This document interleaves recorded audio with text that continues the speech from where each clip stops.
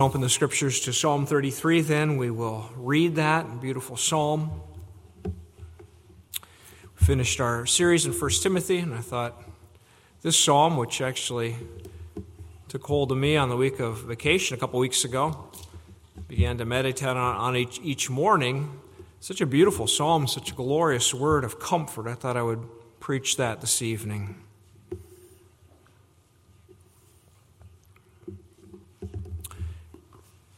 Psalm 33, God's Word.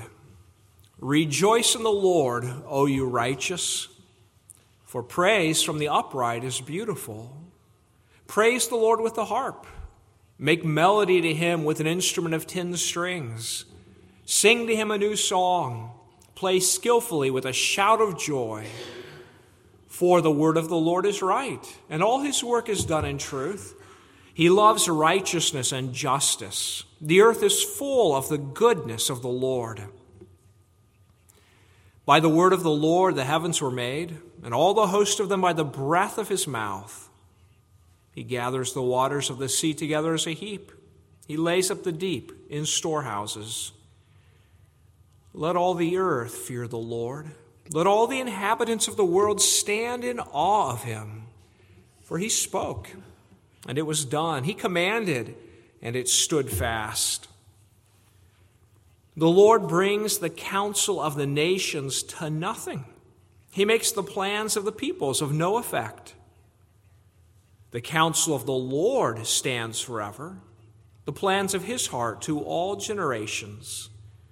Blessed is the nation whose God is the Lord, the people he has chosen as his own inheritance. The Lord looks from heaven. He sees all the sons of men. From the place of his dwelling he looks on all the inhabitants of the earth. He fashions their hearts individually. He considers all their works. No king is saved by the multitude of an army. A mighty man is not delivered by great strength. A horse is a vain hope for safety. Neither shall it deliver any by its great strength. Behold, the eye of the Lord is on those who fear him, on those who hope in his mercy, to deliver their soul from death and to keep them alive in famine. Our soul waits for the Lord. He is our help and our shield. For our hearts shall rejoice in him, because we've trusted in his holy name. Let your mercy, O Lord, be upon us, just as we hope in you. God's glorious word. Let's ask him for his blessing.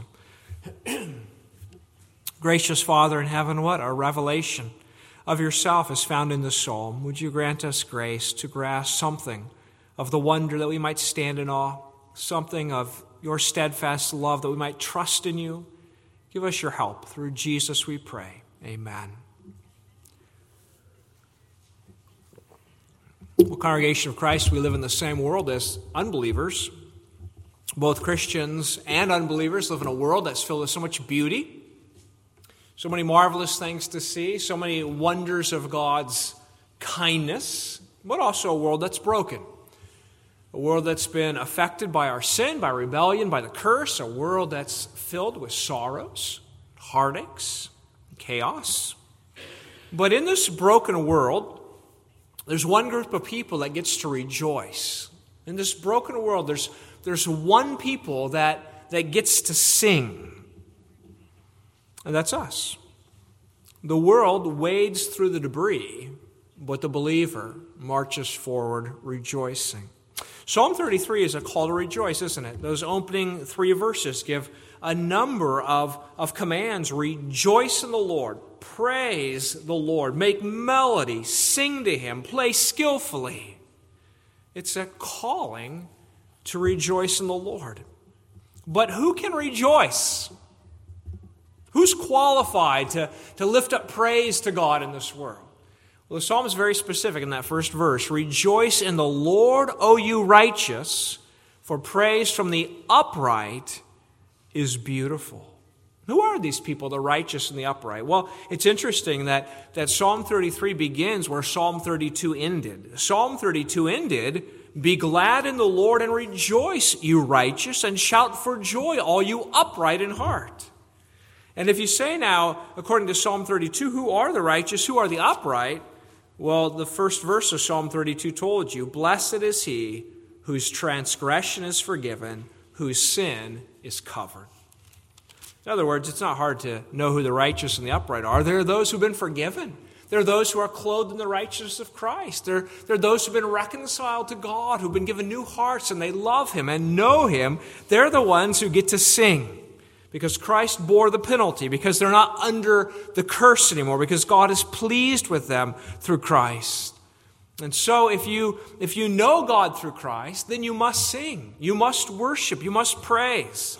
You may not conform your life to the world and say, well, the world is discouraged and the world feels like there's no meaning and the world doesn't know how we're going to get out of this mess. You're not part of the world. You're the righteous. You're the upright. You know God. You know the Creator. You know your Redeemer. So praise him. In fact, the Psalm says that we are to praise the Lord, to sing to him, verse 3, with a new song. A new song. There's to be an ever new freshness about the praise of God's people because they are to be amazed again at who God is and what God has done. One writer says any biblical song becomes fresh and new when it's sung with true devotion. Or we could say any biblical song is fresh and new when we're impressed again with who God is and what he's done and his great love for us. How can we renew our song? Well, by seeing again the reasons for praise. And so this psalm is rehearsing, isn't it? Many things that we know, and it's rehearsing them again before us and saying, have you seen? Have you remembered? Do you recall? Why is your head down? Why do you think you're defeated? Why do you act like there's no ruler in the world? Do you remember? And so the psalm gives 3 reasons for praising God. The first one is centered around God's word, the word by which he called the world into existence. And the second one is centered around his counsel, his plan for the world, which is coming to fruition. And the third one is centered around the fact that God is looking, he's observing his world, holding it accountable, and watchfully caring for his people. Now, those 3 reasons, you could use a lot of labels to describe them, but I was taken with Derek Kidner's language in his little commentary on the Psalms, and he speaks of God's creative word, God's triumphant will, and God's discerning gaze. And I'd like to set those before you as memorable points. Number 1, we praise God for his creative word. Number 2, we praise God for his triumphant will. And thirdly, we praise God for his discerning gaze. Well, first of all, the word of the Lord, this mighty word that called the world into existence. Verse 6 and following says, by the word of the Lord the heavens were made, and the host of them by the breath of his mouth. Calls, verse 8, all the earth to fear and tremble before God. Because, verse 9, he spoke and it was done. He commanded and it stood fast. The very word of our God is a mighty, creative word. God, by his magnificent voice, set forward a magnificent heavens. He filled the expanse with stars, and not just with stars, but planets, not just stars and planets, but galaxies of stars and planets, millions of galaxies, billions of galaxies, by the mere breath of his mouth. Sometimes we spend a long time on our projects. We live next door to a man who worked on his house for years. My house projects drag on, but the Lord spoke. And it was. That's what Genesis tells us. He said, let there be light, and there was light. He said, let the waters be gathered and dry land appear, and so it was. God is glorious, isn't he? He's a mighty God. The psalmist says not just the heavens, but the ocean too. God gathered the waters of the sea together as a heap. Just put them together. He just dealt with the waters as easily as a man pours water into a jar and contains it. God's word set a boundary. We might stand in the coastal waters and say to a wave, stop there, but unless we're authorized by God to say that, it doesn't stop. Our word is not an obstacle. It doesn't set a boundary, but God's word does. God speaks, positions his word against the waters, and they obey. Now, we're often impressed with man, aren't we? We're impressed with what man does. And the psalmist is saying we need to be impressed with the Lord. We think man is pretty wonderful, right? His technology and his advances. And indeed, the Lord has given us a world to discover, a world to labor in. And God does bless the efforts of man in different ways, doesn't he? But man will never do anything that remotely compares to what God did, that he calls into existence a world that was not. He spoke and created out of nothing. We never create anything out of nothing. And so we have reason to rejoice every day, just to wake up and say, my Father made all this. He spoke this world into existence. Shouldn't we fear God? The world may pretend he doesn't exist. They may ignore him. They may put God in some little religious category. He's good for, for a little worship service. But the psalm is exploding that box. God is the maker of everything. He's the glorious creator. He's the almighty God.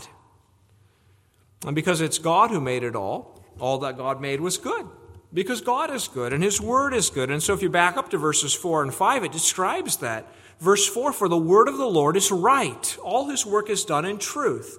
He loves righteousness and justice. The earth is full of the goodness of the Lord. God is not just some great force. He's not a nuclear bomb that's just powerful. He's a being. He's the triune God who is good. He's good. And every word he speaks is good and right. Every word. The fingerprints of God are everywhere on everything he's made, and they're the fingerprints of goodness and love. God's word is good. God's word is right. Suppose if we asked what is the sin I most struggle with, right? We would probably most often say it's speech. Why did I say that? Why do I say those kinds of things? Why do I use that kind of tone? Why didn't I say what I should have said? Why was I silent? We struggle with speech. But our God doesn't struggle with speech. He always says the right thing. He never says anything wrong. Our words grieve us. God's word glorifies him. God has never failed with his words. He never failed to speak when he should have spoken. He never said the wrong thing. He never revised what he said. He never grieved over what he said as if he should have said something else. God's words are dependable. They're true. They're right. You can bank your life on God's word. You can build on his word. It's stable. It's not subject to revision. God's word is firm. God's word is so true you can plumb your life by it. Words of men are not like that. Words of men are lies. We read in Genesis chapter 1, for instance, concerning God's creative work of making his image bearers. Genesis 1, verse 27. So God created man in his own image. In the image of God created him, male and female, he created them. Learned that at VBS this week. So that's what the Bible says. God created them in his image, male and female. But you can go to a highly paid counselor who will tell you, your problem is that maybe you're not male or female. Maybe you need to choose a different gender. And so whose word are you going to trust? The word of the Lord that is right, or the word of men that's more vain than vanity itself? Every word of God is true and stable. Now we could say, well, of course, I'm not prone to that gender stuff, and that's far from me. But we do well to ask ourselves, how many lies of the world haven't we built our lives upon? How many falsehoods of the world haven't shaped our lives or our value system or our goals or our perspective? How many lies of the world haven't caused us to worry or fear? How many lies of the world haven't taught us that our security is in our investments, our security is in our possessions, or in other people, in our family?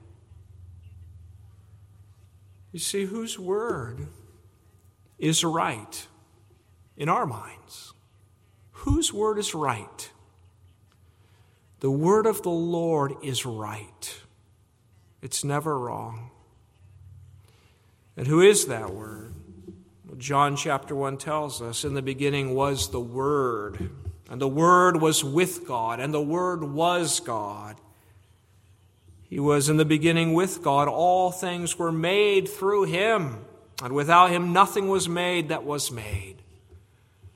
The supreme communication of God is Christ, his Son. He is the Word. It was through Christ that the world was called into existence. And it's by this Word that God has reclaimed this world. In him was life, and the life was the light of men, and the light shines in the darkness, and the darkness did not comprehend it. Christ is the Word by which God has visited a broken world. And it's interesting that the Psalm 33 has overtones of Exodus 15. And Exodus 15 is the song of celebration when God has drowned Pharaoh and his host in the Red Sea and brought his people through. In Psalm 33, verse 7, we read that God gathers the waters of the sea together as a heap. He lays them up in storehouses. In Exodus 15, verse 8, we read the waters were gathered together. The floods stood upright like a heap. In Exodus, as God delivered Israel and created a people for himself, Exodus 15 says the people will hear and be afraid. Fear and dread will fall on them. Psalm 33, verse 8 says, let all the earth fear the Lord. Let all the inhabitants of the world stand in awe of him. So as commentator Peter Craigie notes, the psalm seems to speak not just of, quote, the divine creation of the natural order, but the psalm also speaks of the creation of God's holy nation in the redemption from Egypt accomplished at the Reed Sea. It's not just about creation, you see, but about recreation. By the Word, God spoke this world into existence, and by his Word, he creates a people for himself. God has filled the world with his goodness. The earth is full of the goodness, filled with the steadfast love of the Lord. And God, through that same Word, Jesus Christ, is recreating a world, a new human race, a new heavens and earth for his glory and praise.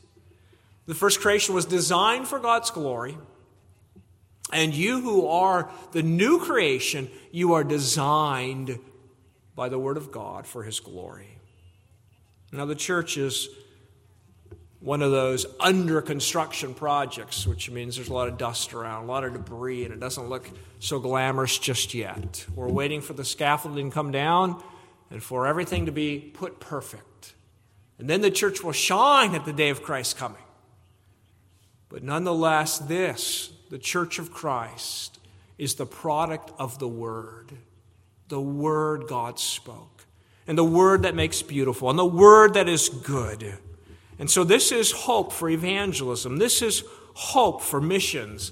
Because by the Word, God calls forth the dead from their graves and gives life. By the Word, God forms and fashions and gives spiritual gifts. By the Word, he gives you a new heart to love him and know him. By his Word. You see, if you know what God did at the beginning, then you have hope for preaching. It's just a man talking. It's just a word. Oh? Just a word? What could God ever do with just a word? You see it? It's just a word. The glorious word of the Lord. What a comfort for us when we think no one can help. No one can help. Well, God could help you with a word, couldn't he? Just speaks a word. Stand in fear of him. Stand before him in awe. Don't join the unbelieving scientists who treat this all in sterile ways. It's just things. It's just atoms. It's just product. It's just material. No, this is the product of the Word of the God who is right and true and good. And it's supposed to cause you to worship. God has triumphed over the dark waters of creation by his Word, and he's triumphed over the darkness of our sin by his Word, by the Lord Jesus Christ.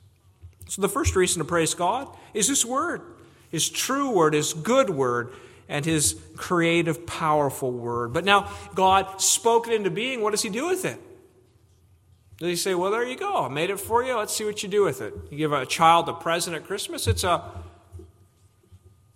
a set of paints. It's a truck. Let's see what he does with it. No, that's not what happens. Notice, secondly, we praise God because of his triumphant will, not just his creative word, but his triumphant will. We come to verses 10 and 11. The Lord brings the counsel of the nations to nothing. He makes the plans of the peoples of no effect. But the counsel of the Lord stands forever, the plans of his heart to all generations. Now, creation doesn't plan out its future. Birds do not make 10-year plans, but people do. And kings and presidents and congressmen and prime ministers, they make plans, and those plans often make us tremble. They seem so powerful. What's going on in the mind of the president of Russia? What's his plan? What does the ruling party in Washington intend to do? What plans do they have, or have they already passed? The psalmist says that when it's all said and done, it's not the proud declarations of earth's rulers that run the show. No, God frustrates their plans. They may have big agendas that they loudly and proudly announce, or they may have concealed agendas that they tuck in page 899 of some legislative bill. But guess what? The Lord takes delight in frustrating them. Takes pleasure in standing in their way, in making them defeat themselves and fall into their own traps.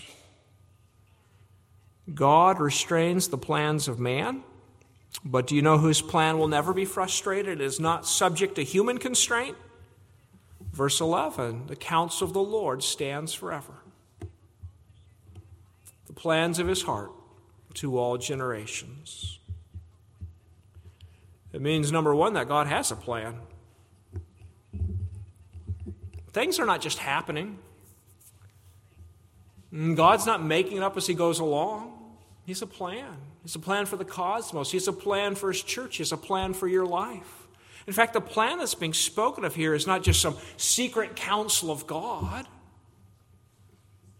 I was thinking of it in those terms as I read John Calvin's commentary, and he said, the plan that's supposed to cause us to rejoice is the plan revealed to us. That God's going to bring us to glory. That God's going to work all things together for our good. That God's going to seat us with himself in a new heavens and a new earth. God has told us his intention. He has broadcast his good plan for us. And he's saying to his people, the plan of my heart that brings me pleasure to do you good, my people will stand. It's glorious. This plan, Isaiah 40 reminds us, was made by God without the help of men. For who has directed the Spirit of the Lord, or as his counselor has taught him? With whom did he take counsel? So God has a plan, number one, but number two, it's executed to minute precision. God's plan is not vague, it's not open-ended. I mean, somebody could start out with a plan to build a building and then have all these add-ons. They make it up as they go. They could start with a plan to build a building but not have a completion date, have no set timetable. But God's plan is planned out to the smallest detail of how many hairs you will have on your head, and it's planned out to the last second. God's plan is planned out to the last second. It's not vague. It's not, we'll see how it goes. Christ will come on the second for which God has purposed his return. And you and I will be called out of this life at the exact moment our days have expired. Written in his book. Again, just like scientists, unbelieving scientists study the world and try to do it denying God, try to look at matter and deny a maker. So historians and sociologists, they study cultures and history and the decisions of men and wars and so forth, as if there's no one in control of any of this. It's plain stupidity. History is, as we say, his story. God is the master of history, isn't he? It is the unfolding of God's plan. And God is not one more actor on the stage, and there's all this give and take. And God, is seeing what you do, then he'll decide what he does. And this kind of open theism baloney. But God is sovereign. He's the king. And the plan of his heart will stand. And he rules through Jesus Christ, the man at his right hand. The one who is your brother. The one who is your Savior. The one who's bound himself to you by the flesh and by the blood of the covenant. The one who is ascended to heaven to execute the perfect plan of the Father for the good and glory of the church. Well, that's bad news if you don't like Jesus. That's terrible news if you're one of those proud ones who's going to try to execute your own plan. But if you belong to Jesus Christ, if your sins are forgiven, if you are the upright and the righteous, and you hold the promises of God of life everlasting, this is terrific news. Because everything in your life is being used for your greatest good. Every event, every circumstance. It's all in the hands of your glorious Savior being worked together for your good.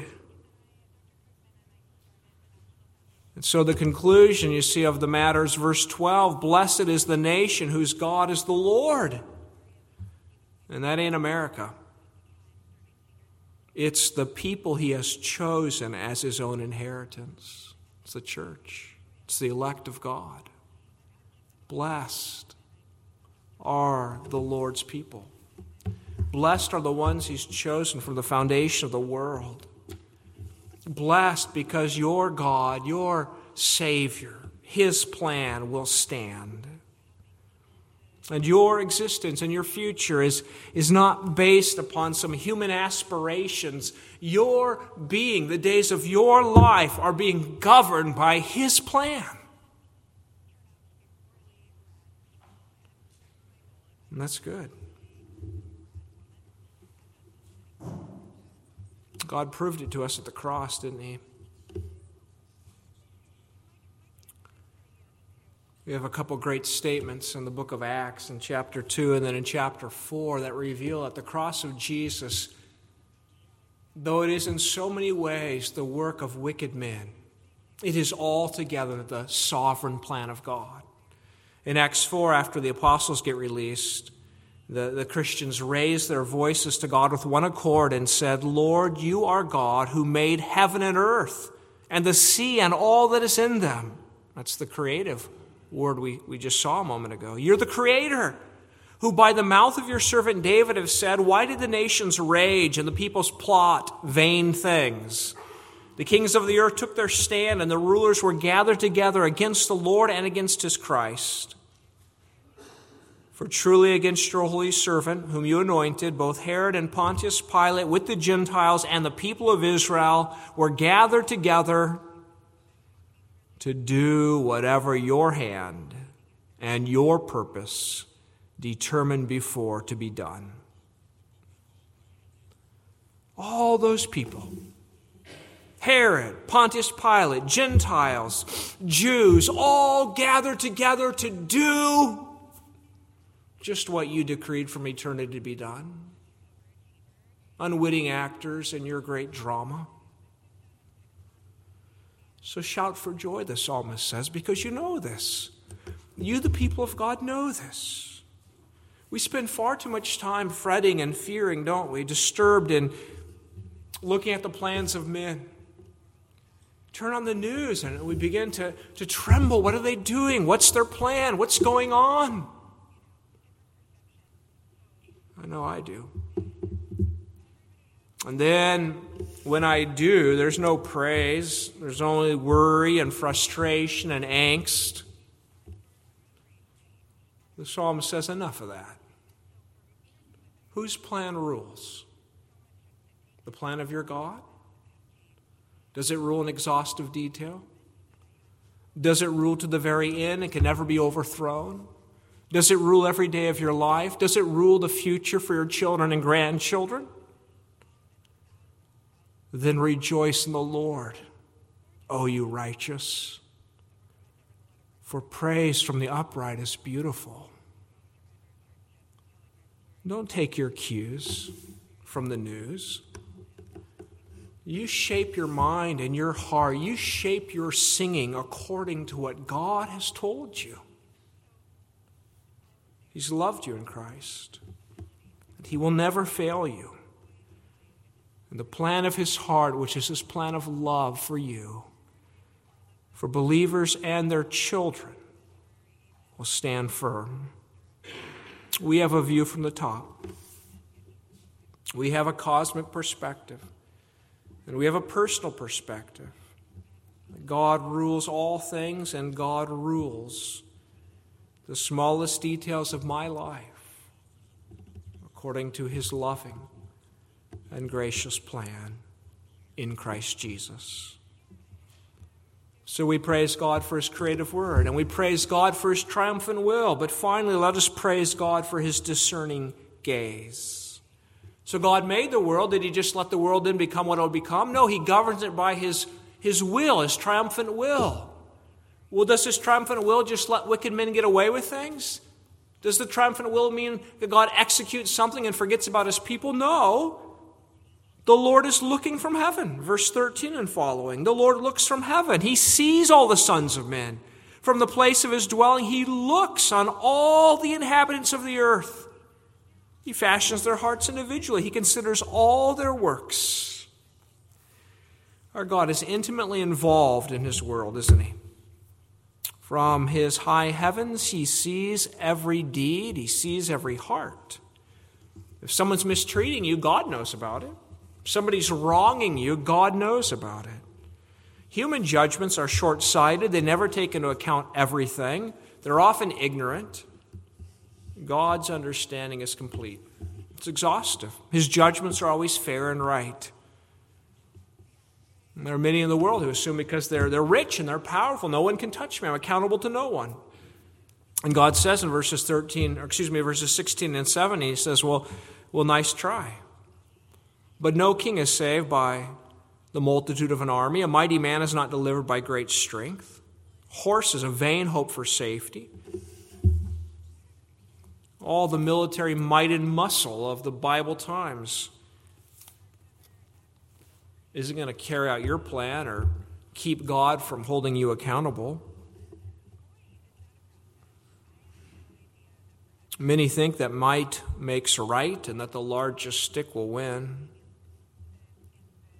One ancient apparently sarcastically said, well, they say that God is always on the side of the biggest army. Well, you know what? When the biggest army wins, it doesn't win because it's biggest. If he had read the Old Testament, he would have known that.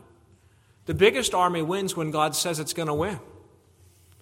But there's no great army or great horse that of itself wins any battle. The Lord is king. And his eyes are not just on his enemies, his eyes are on his people. Verse 18, behold, the eye of the Lord is on those who fear him, on those who hope in his mercy, to deliver their soul from death and to keep them alive in famine.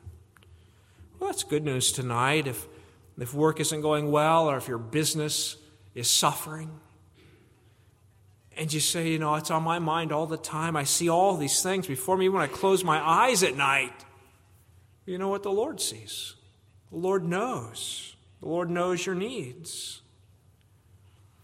Remember in the book of 2 Kings when the king of Syria is making war against Israel, and everywhere he goes to set up camp or to ambush the Israelites, well, Elisha sends word to the king and says, don't go there because the king of Syria is there. And so finally the king of Syria, he says to his servants, will you not show me which of us is for the king of Israel? Who keeps telling all my secrets? And one of his servants said, none, my lord, O king, but Elisha the prophet who is in Israel. He tells the king of Israel the words that you speak in your bedroom. Well, where did Elisha learn the secrets he speaks in his bedroom?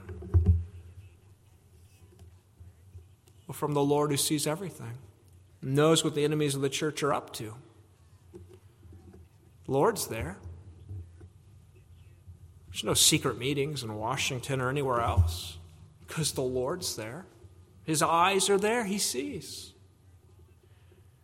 And what the Lord wants to do is open our eyes like Elisha prayed for his servant when he was so fearful that now the Syrians came to get this Elisha who is telling the secrets, and they surround And Elisha's servant's fearful. And Elisha prays the Lord, open his eyes. And suddenly he sees the mighty army of heaven surrounding and keeping them. The Lord's eyes are on his people. You may think you're all alone like Daniel in the lion's den or Daniel's friends in the fire, but the Lord Christ is there. You may feel all alone. Paul said, all deserted me, none stood with me. Oh, but he says, the Lord stood with me.